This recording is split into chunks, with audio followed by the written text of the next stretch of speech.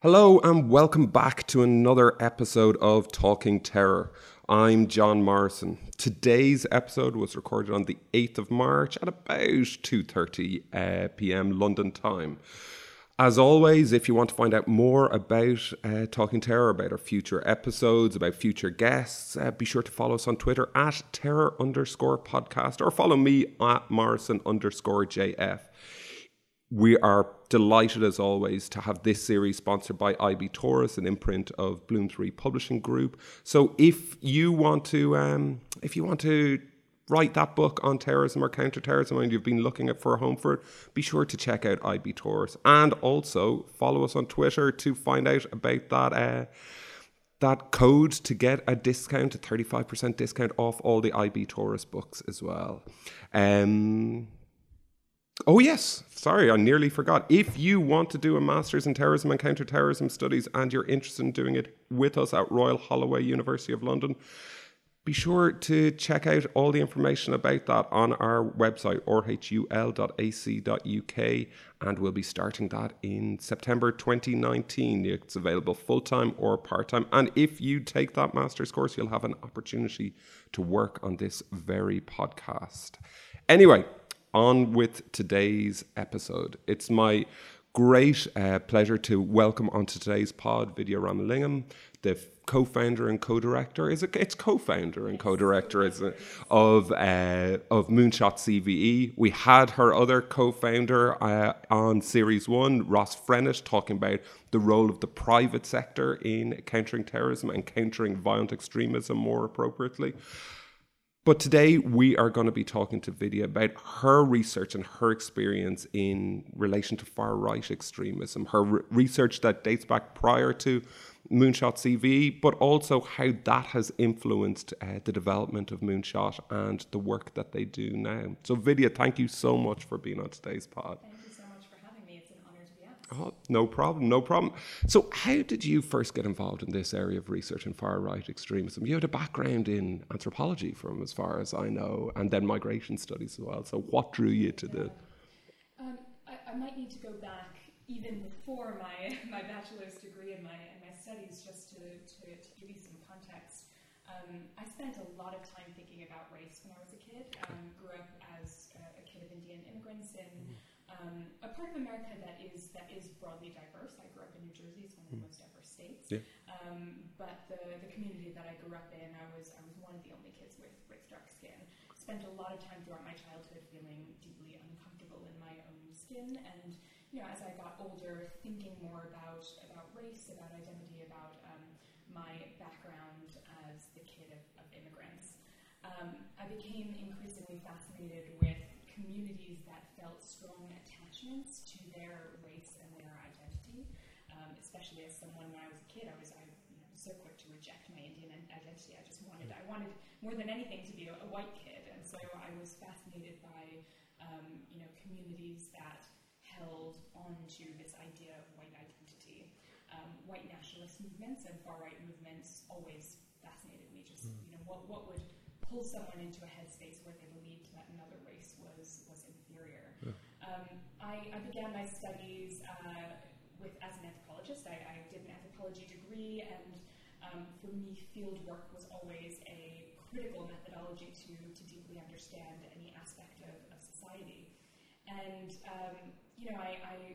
I was doing a lot of work after college and during college around racism and kind of anti-racism movements, and became increasingly frustrated at the unwillingness of so many of my fellow anti-racism activists or people that were working on those issues, the lack of willingness to talk to people on the other side, to talk to people in far-right movements and to understand them. There was a lot of galvanizing the great and the good against racist groups, but very little willingness to understand them.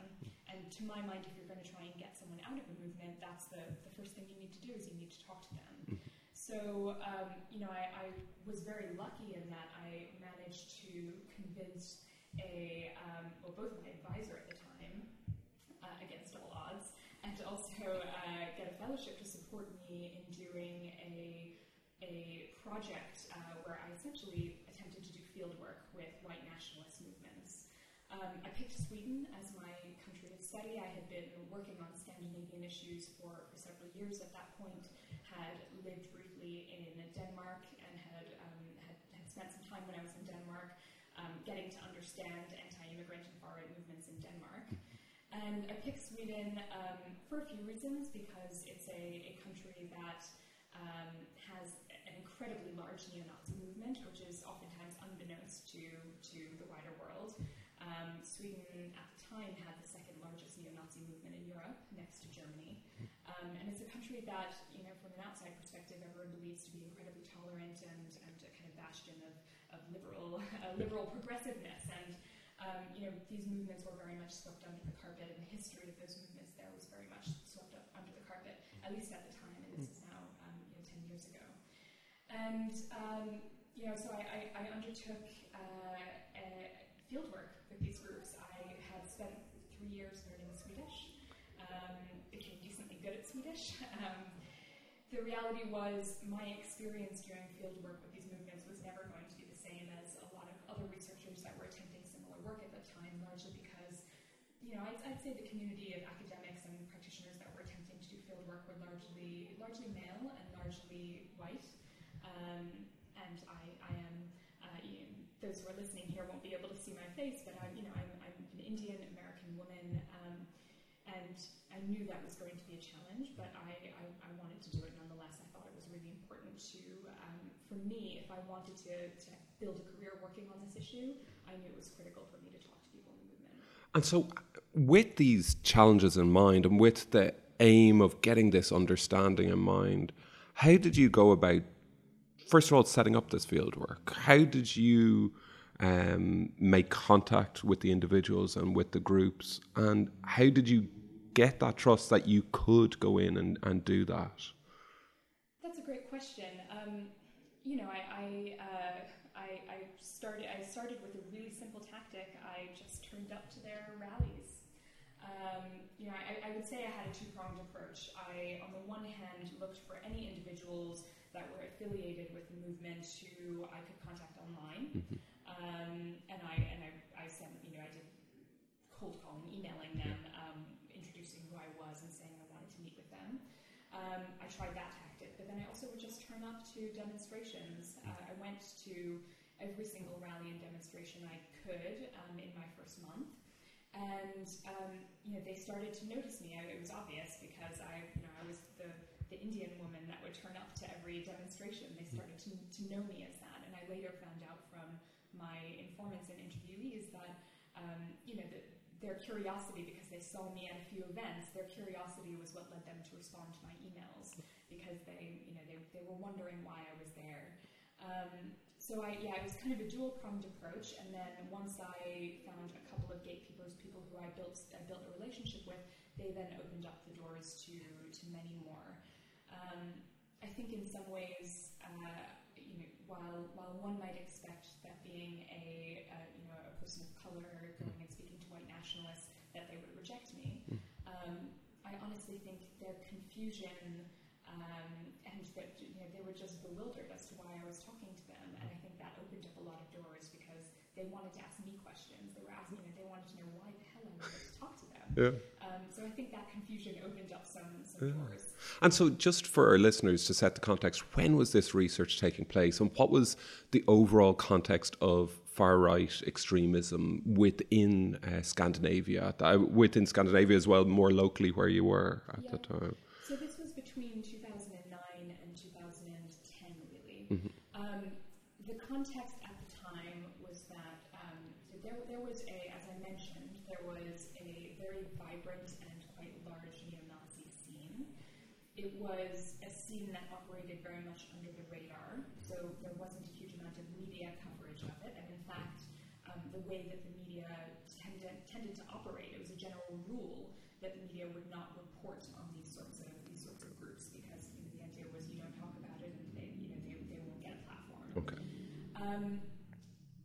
The movement that in particular that I focused my study on is a movement that has now developed very rapidly in the last 10 years, and is now, I should state very clearly, is now a political party that's represented in parliament. Okay.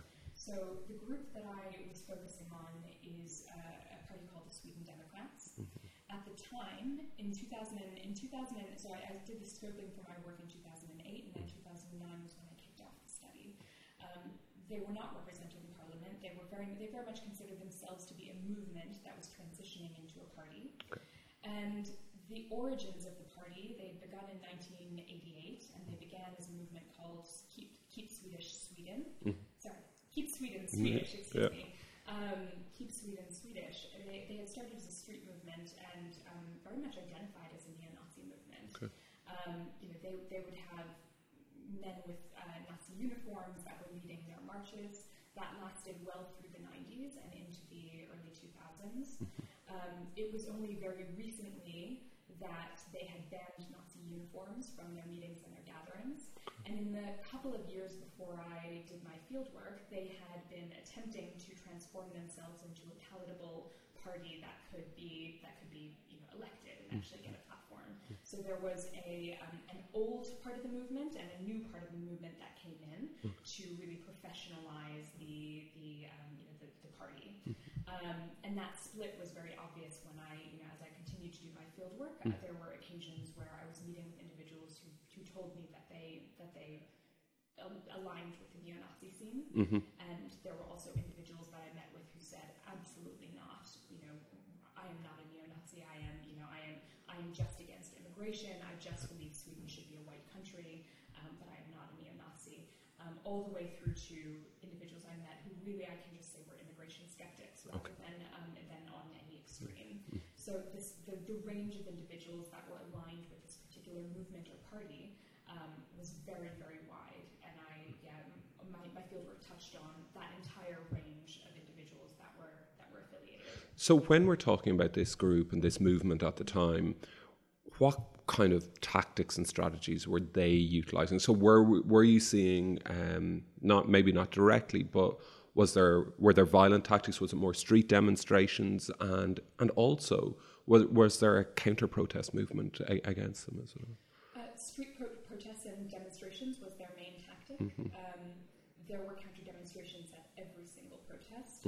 Oftentimes, they would break down into fights between anti-fascists and Sweden Democrats. That was not uncommon. Several individuals that I interviewed during that time period went on to be convicted of assault charges, some related to demonstrations that were held, others which were racially aggravated assault. So violence was present at times, but certainly the moment in history when I did my field work, they were trying to professionalize the image of the party and show themselves as a political party rather than a movement. And I think I did my field work right at this kind of critical cusp where they were just making that transition. At the time, street movements were their main way of showing the community that they were there. I would imagine now they operate very much so as a political party and would probably mirror the mainstream parties. And so, from your interviews and from your discussions with people, and as well your observations of them, what was the motivation? Why were people becoming involved? Was it purely in relation to anti-immigration? Or was there something else underlying? Was there would you define it as racism? What was drawing people towards it, or what were the motivating factors? Every person's story was so different because there were individuals in there who had been in the neo-Nazi scene for decades, and for whom joining this group was they believed it was their chance to have a political voice. For them, their stories are not dissimilar to the stories that I now, having worked with many former neo-Nazis across countries, the stories of those individuals, of that part of the movement that I met with at that time, were very similar to the cases of former neo-Nazis that I work with in the United States or in Canada or in the UK.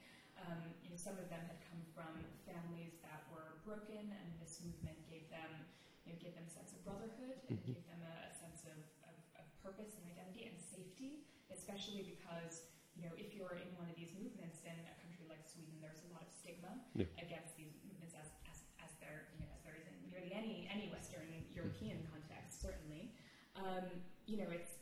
It's not an easy life. I don't want to say I feel bad for them, but it's not an easy life being a neo-Nazi.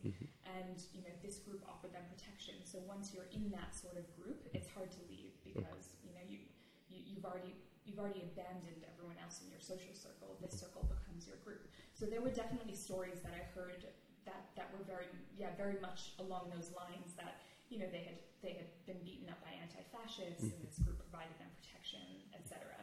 But then going a little bit further away from the extremes, there were individuals that had experienced being bullied as a kid by an immigrant or a Muslim, as they would say, a Muslim would beat me up when I was a kid, and I just think that the country's going down the drain with Muslims, and why can't we just go back to white Sweden? And so there were a lot of individuals that were not, I could not classify them as neo-Nazis, but they had a genuine experience in their lifetime, or a perceived experience that had led them into this group with very rational, they were very rational about why they were there. And then there were individuals that, were just, they just believed that they just wanted to go back to the old days. They remembered Sweden when it was a more homogenous country. Waves of immigration really only came to Sweden in the 70s and the 80s and then into the 90s. And so they remembered a Sweden of yore, and that was a white Sweden where they felt that there were less problems. And so, they wanted to go back to something which just, will probably never come. Yeah. So it was a real range, and it depended on where they were in that kind of extreme. Yeah, and did you witness, thinking, moving fast forward into where you are now, but to consider the role that you see and you're involved with through Moonshot CVE and through your other work since with exit programs, for example. Were you witnessing any exit programs there, whether locally based or governmentally organised? Yes, so there's a long-standing NGO called Exit Sweden, which is based out of an organisation called Fryshuset, which is it's a social work entity, essentially. It's a long-standing program that has worked to get people out of neo-Nazi movements. I highly respect their methods, and they do very good work, and they have some pretty solid evidence to back up their methods for getting people out of movements. They were active when I was there, and I continued to work with them in the years that followed my fieldwork. Okay. None of the individuals that I met with had ever referenced those exit programs, and I'm thinking specifically of the individuals that were more on the neo-Nazi side of the spectrum when I was doing my fieldwork. I never heard them acknowledge or reference exit, the exit organizations that were there, and because that wasn't the inquiry of my study, I didn't ask them about those groups. But I certainly do know those groups were active at the time. Yeah, and actually, we've on this podcast we've had people from a range of academic disciplinary backgrounds. We actually, I know you know his work. We've had Joel Busher on before, who similarly has a background in anthropology as well.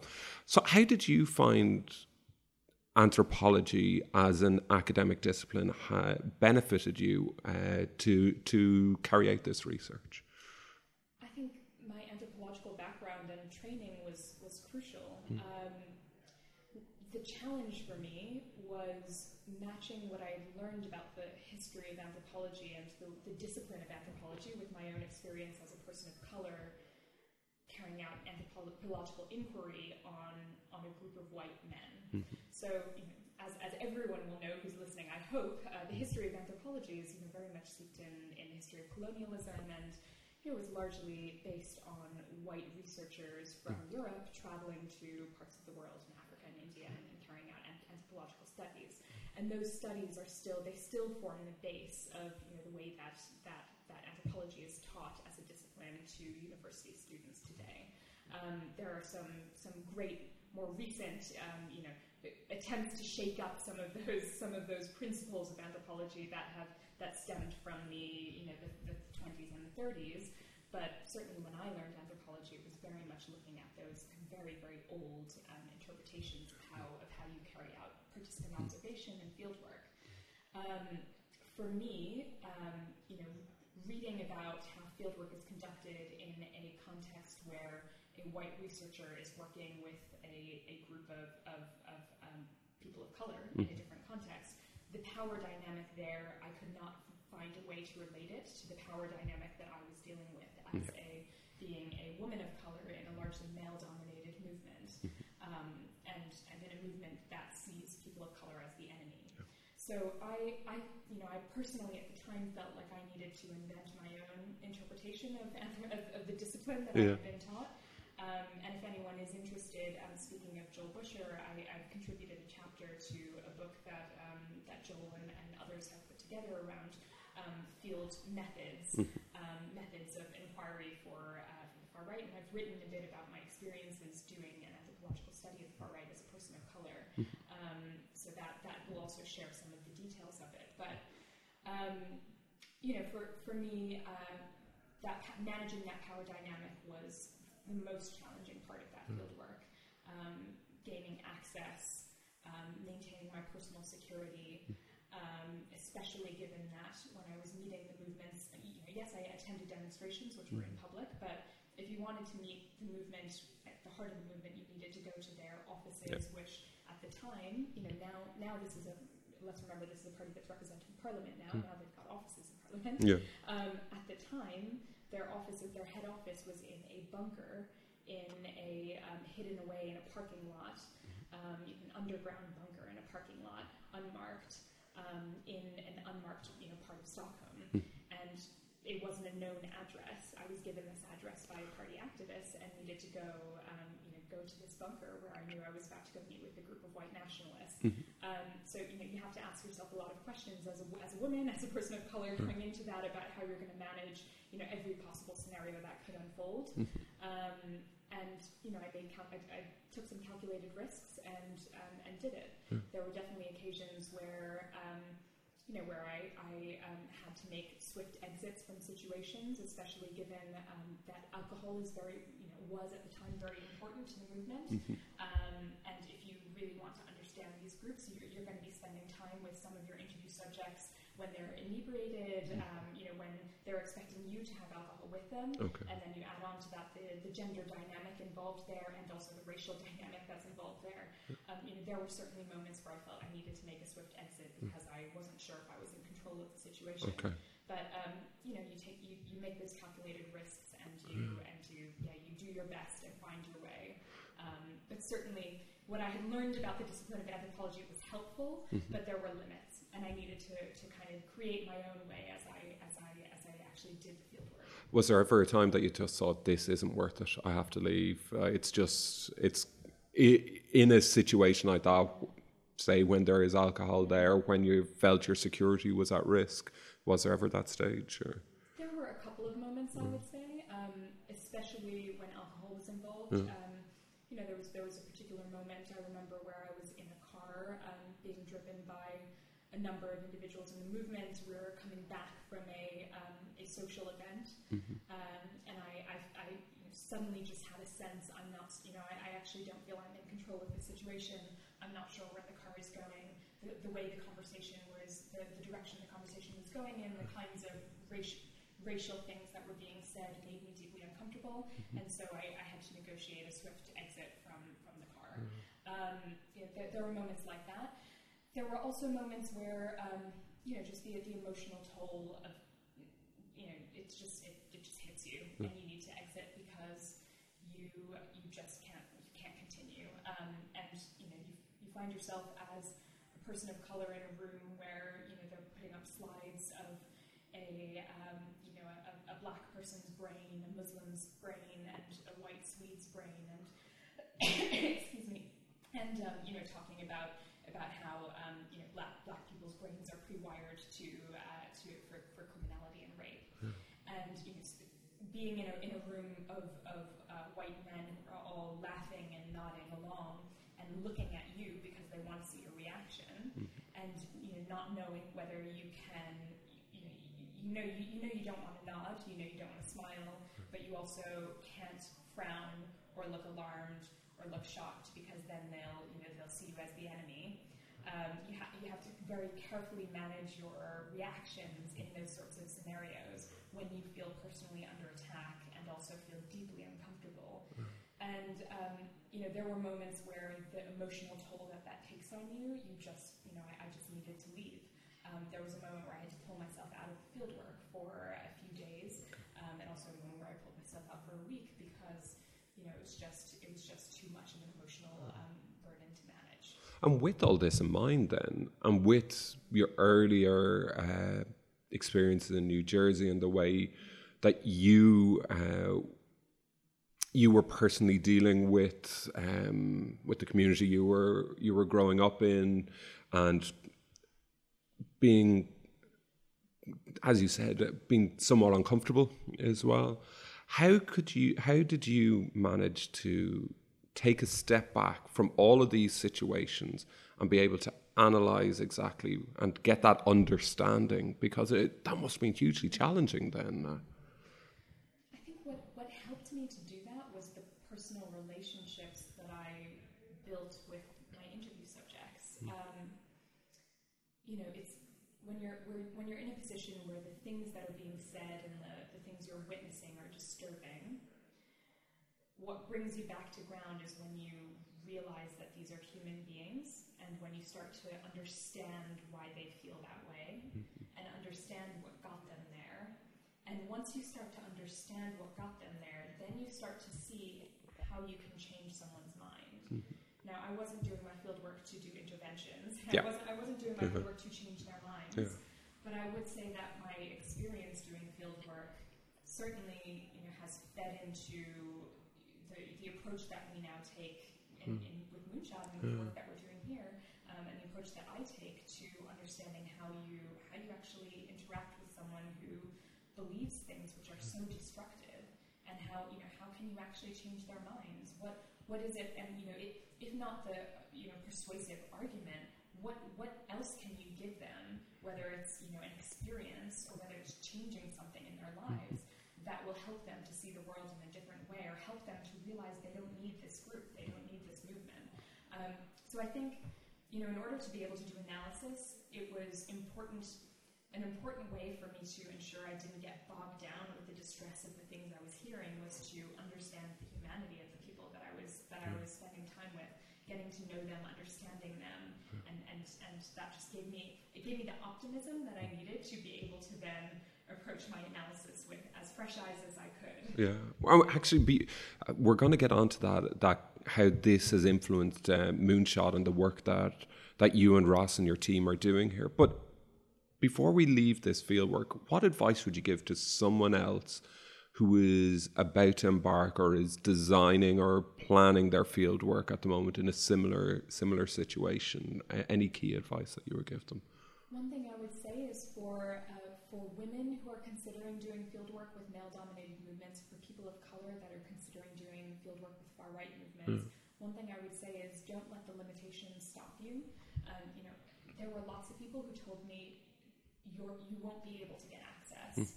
You're crazy. They won't talk to you. It's unsafe. There were so many reasons not to do it, and it's really important to keep perspective on the reasons to do it and how to do it in a safe and effective manner, in a way that protects you as someone who is also vulnerable in going into that field work.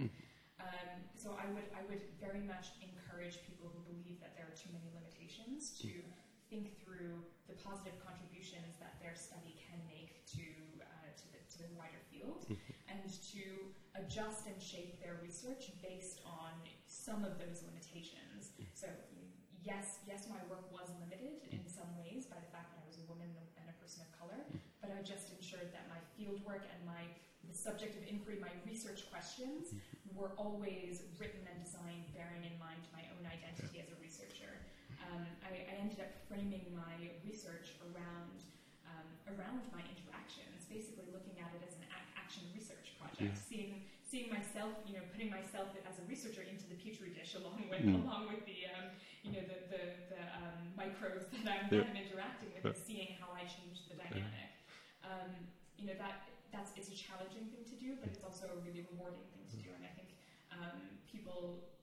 People like me do have a value added to this sector in doing this research, and I would just encourage people to look past the limitations and look at how they can find a way forward safely. Without a doubt, no, it's great advice. It's hugely impressive work to hear about, and it's fascinating. And so I said at the beginning that we interviewed Ross in series 1, but I'm not expecting all our listeners to press pause and go back to his episode to find out exactly who Moonshot CVE are. So what exactly is Moonshot CVE? And you've obviously had time in between that research and developing Moonshot, but what's the aim of Moonshot CVE? What do you do here? And how did that research, and what came afterwards for you? How did that influence you in deciding this was the way to move my career forward, and this was the right mechanism to achieve the goals that you have within your work as well? So to start with, what is Moonshot CVE and what is our mission? Ross and I set up Moonshot CVE 3.5 years ago, and we set up with an incredibly ambitious mission. It's to disrupt and ultimately end violent extremism. I realize that's ambitious, but my firm belief is that this is a solvable problem. I've worked with individuals that are in these movements. I've worked with individuals that are on their way out of these movements and that have already gone out of these movements and are on the other side. And to be able to see that transition and to know that change is possible gives me the optimism that I need to know that mission is achievable. We set up the organization specifically to build the kind of infrastructure, the kind of business infrastructure that would facilitate the innovation that we believe needs to take place in order to deliver that work effectively and also in a modern era. So, our work is largely integrated into it's kind of encompasses digital methods because we live in the 21st century and our lives do not just exist offline but exist online. It incorporates digital methods alongside offline human relationships, and the ultimate aim of any of our digital work is to facilitate offline, long-term interaction with any one individual, and to facilitate that transition from being embedded in a movement or being on the fringes of the movement to facilitate that exit from a movement. So we set up the company because we saw a gap in the wider sector. I had spent many years working with NGOs after that field work, working with NGOs, working on responses to far-right extremism, far-right terrorism, and having worked in not-for-profits, you're constantly constrained in your ability to trial test new things, to take risks. You've got a charity board that just can't have their own names affiliated with this sort of risk that's involved in those sorts of programs. And especially if you want to build programs that are suitable for the 21st century and involve the internet, charities oftentimes don't have the infrastructure to do the sort of technological innovation that West Coast startups in the US can. So we wanted to build a company that had a business model that would allow us to do that. And what we've created is an entity that operates very much as a social enterprise, whereby we are for-profit and we reinvest our profit into our own research and development programs where we're trial testing new things, we're building new technology, and that then helps to feed back into our programming. And so what would some of the core projects that you're involved with at the moment be that you can discuss? And are there any that are focusing on the far right and utilizing that expertise that you have in relation to far right extremism? And also, what other forms of extremism are you looking at there? So we work across all forms of extremism and have actually a pretty even split of programs at the moment that work on jihadism, the violent far right. We also do programs on Buddhist extremism in Myanmar, Hindu nationalist extremism in India, ethno-nationalism in the Balkans. So we work across different forms of extremism, and for us it's a set of core methodologies that sit at the heart of it. And our methods range from digital programming, where we're just trying to get more positive content in front of people that need to see it, and we're interacting with through to the facilitation of kind of building one-on-one relationships between social workers and an individual in the movement, and building those relationships online and then taking them offline. What I would say is at the heart of all of our work is personal relationships, and our firm belief is you can build personal relationships online, and that new technology can help us to do that at scale. So, while I could, if I were a social worker, I could sit here all day and probably message 100 individuals who I believe are at risk. The beauty of applying new technology here is that I, as a social worker, could send out 10,000 messages, each of which are deeply personal because they're based on my specifications as to how I do social work messaging. And then when individuals respond back to me, I can manage those carefully. Our belief is that technology can help us to scale up the personal, and that sits at the heart of all the work that we do. Yeah, and at the heart of what you were doing in that field work as an anthropologist was to get that understanding of why people were getting involved and remaining involved with this movement. How, at the moment, are you getting that understanding as through your R&D in Moonshot, to get that understanding both in the online and the offline space of why people are becoming involved in 2019, 2018, or whenever you have been doing your research on this? How are you getting that understanding now? So we do still do some in-person field work.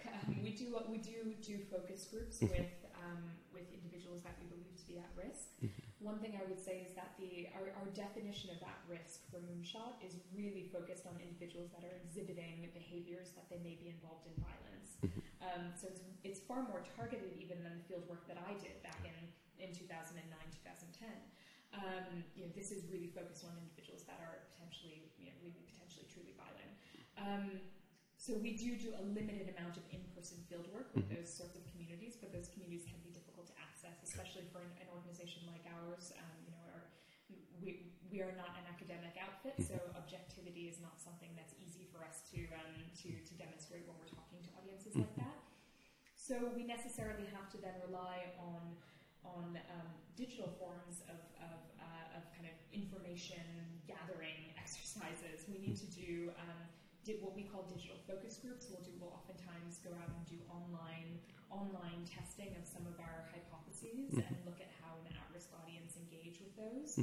We will also look at the wider interests and the wider online behaviors of audiences that we know are engaging with far-right content, and look to see, what sorts of bands are they listening to? What sorts of pop stars and personalities do they admire? Are they interested in sports? And try and get a wider picture around that audience online.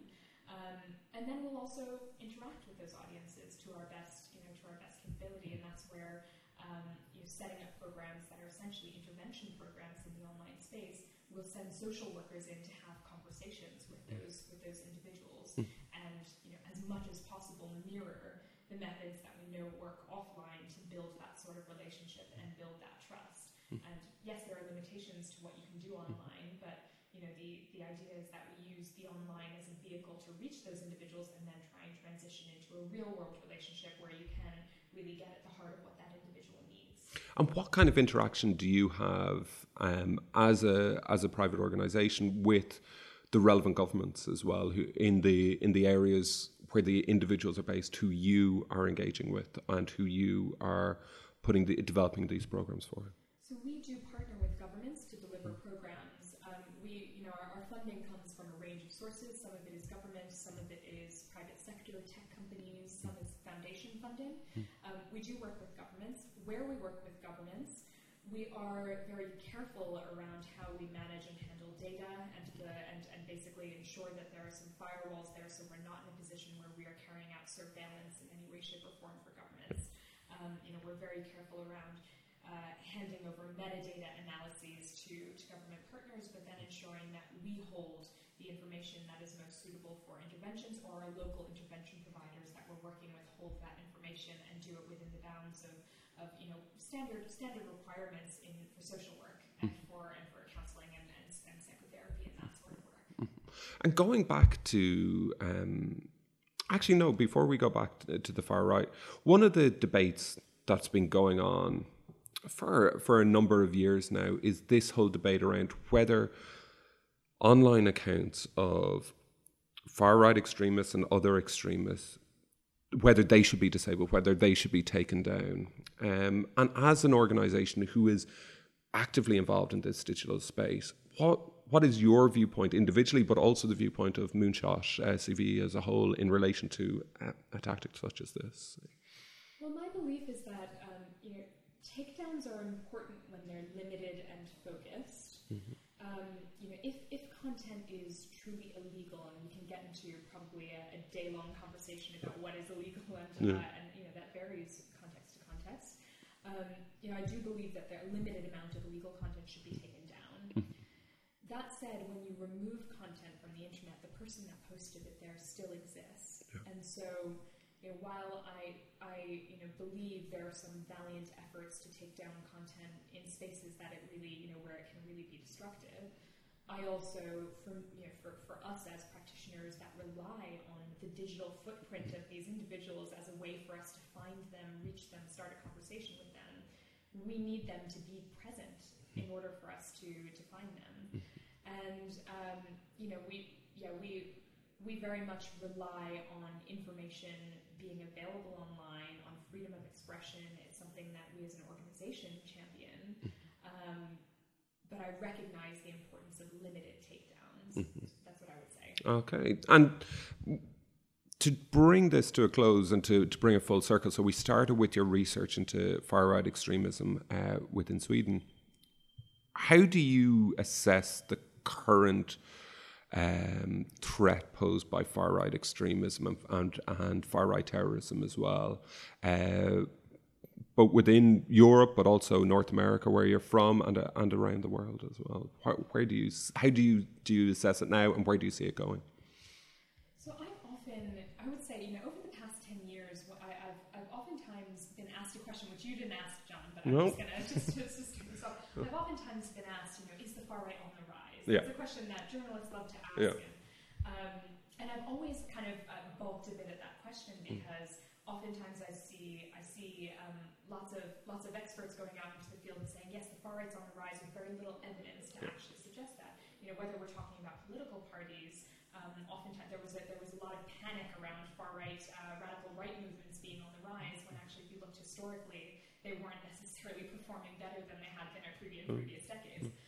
So I'd always been hesitant around talking about the far right on the rise.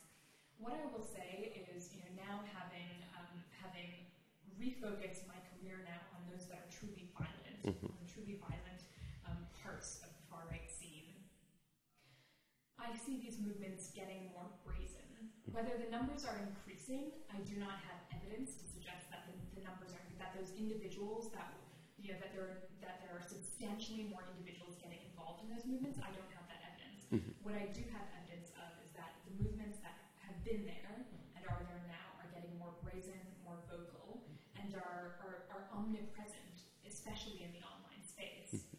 And there's a number of factors which have led to that brazenness, including some of changes in political winds and what people believe is okay to say, rather than just hiding it under the covers and stigmatizing it. So, these audiences are brazen. What I will also say is we have a huge amount of evidence at Moonshot, and I can give some particular countries as examples, but in the US, in Canada, in the UK, in Australia, consistently we find that the scale of violent far-right audiences online is vastly larger than the scale of jihadist audiences online. The scale is almost, in the United States, the scale is almost, you can't even compare the two. So what I will say is that we're dealing with a very brazen group, and we're dealing with a group that is, particularly in a context like the United States, large in number.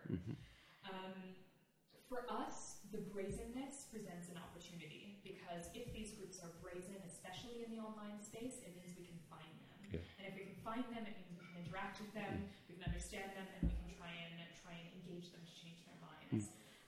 So that's what I would say about the current situation with the far right, where I think actually that kind of challenge of them being brazen online is a double-edged sword. It gives us the chance to find them as an opportunity. Yeah, and that brazenness as an opportunity is a great way of looking at it. yeah, it's something to hold on to, I suppose, and to move on with, and to be able to develop.